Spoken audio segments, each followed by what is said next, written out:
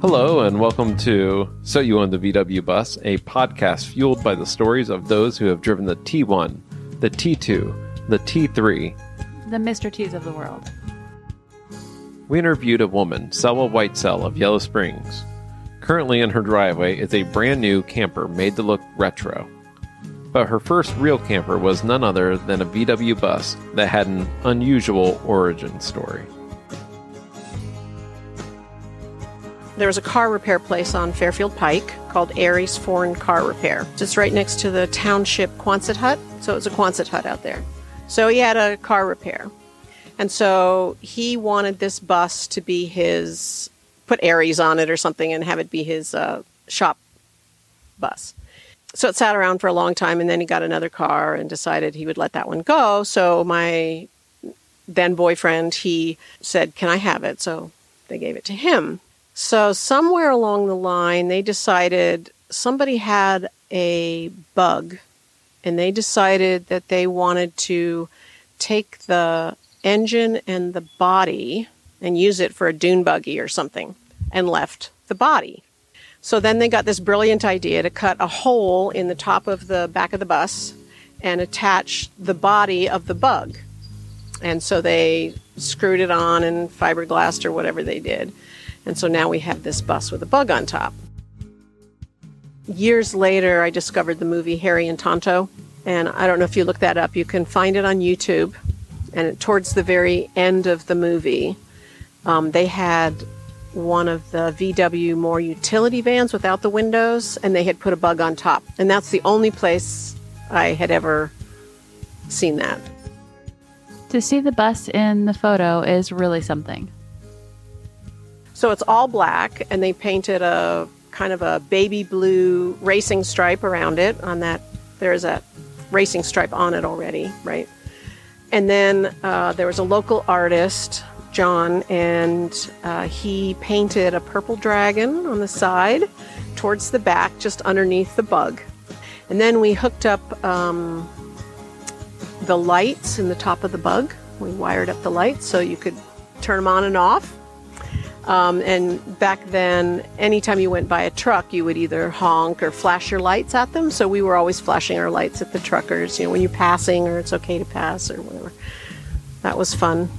So it was definitely a real hippie van, and we would get stopped by the police for anything just because we looked like hippies. Then we got married, and we decided we would make it good for traveling. I was 17 or 16, pregnant, and we were married, so we were legal, but most people didn't think so. It was kind of a rough time. I won't go into all the details, but I kept getting booted out of houses because my mother thought I was a disobedient child, and so I lived in various different homes until I ended up with him. And we got booted from where he was living, so we just ended up from then being a couple and traveling.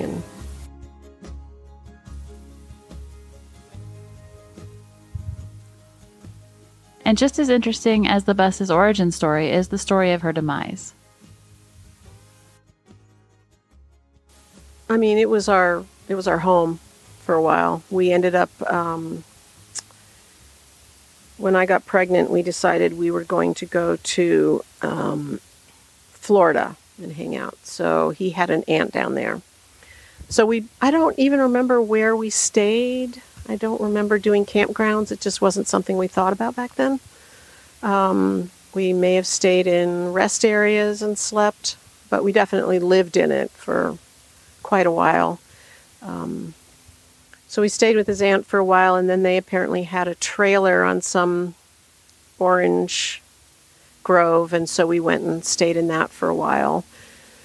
You know, they kept calling the police on us. They thought I was a runaway, and we went to Tennessee, then we went to Florida, and then we came back here. After that, I think we ended up moving, and at some point we left the bus behind. And unfortunately, the bus then ended up in the junkyard. I was a little furious with the guy who owned Aries because I had the title. I still have the title.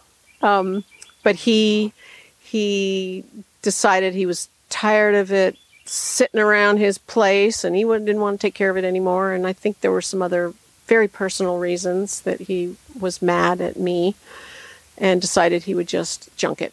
I think he was in love with my husband, and I kind of took him away, and I didn't realize the dynamics. This was long before people really came out about their sexuality. And so I think he just saw me as young and in the way and ruining his potential. He made friends with me later. I cut hair, so he ended up being a good customer of mine for many years before he left town. So we made our peace. These days, Selwa and her husband of the last few years are toting their trailer behind them, presumably less likely to get pulled over by the cops. That's it for this episode, folks. If you like what we are doing, visit our website, ontheroadwithdaddy.com, where we have photos of the people we interview and their buses. Until next time, everyone.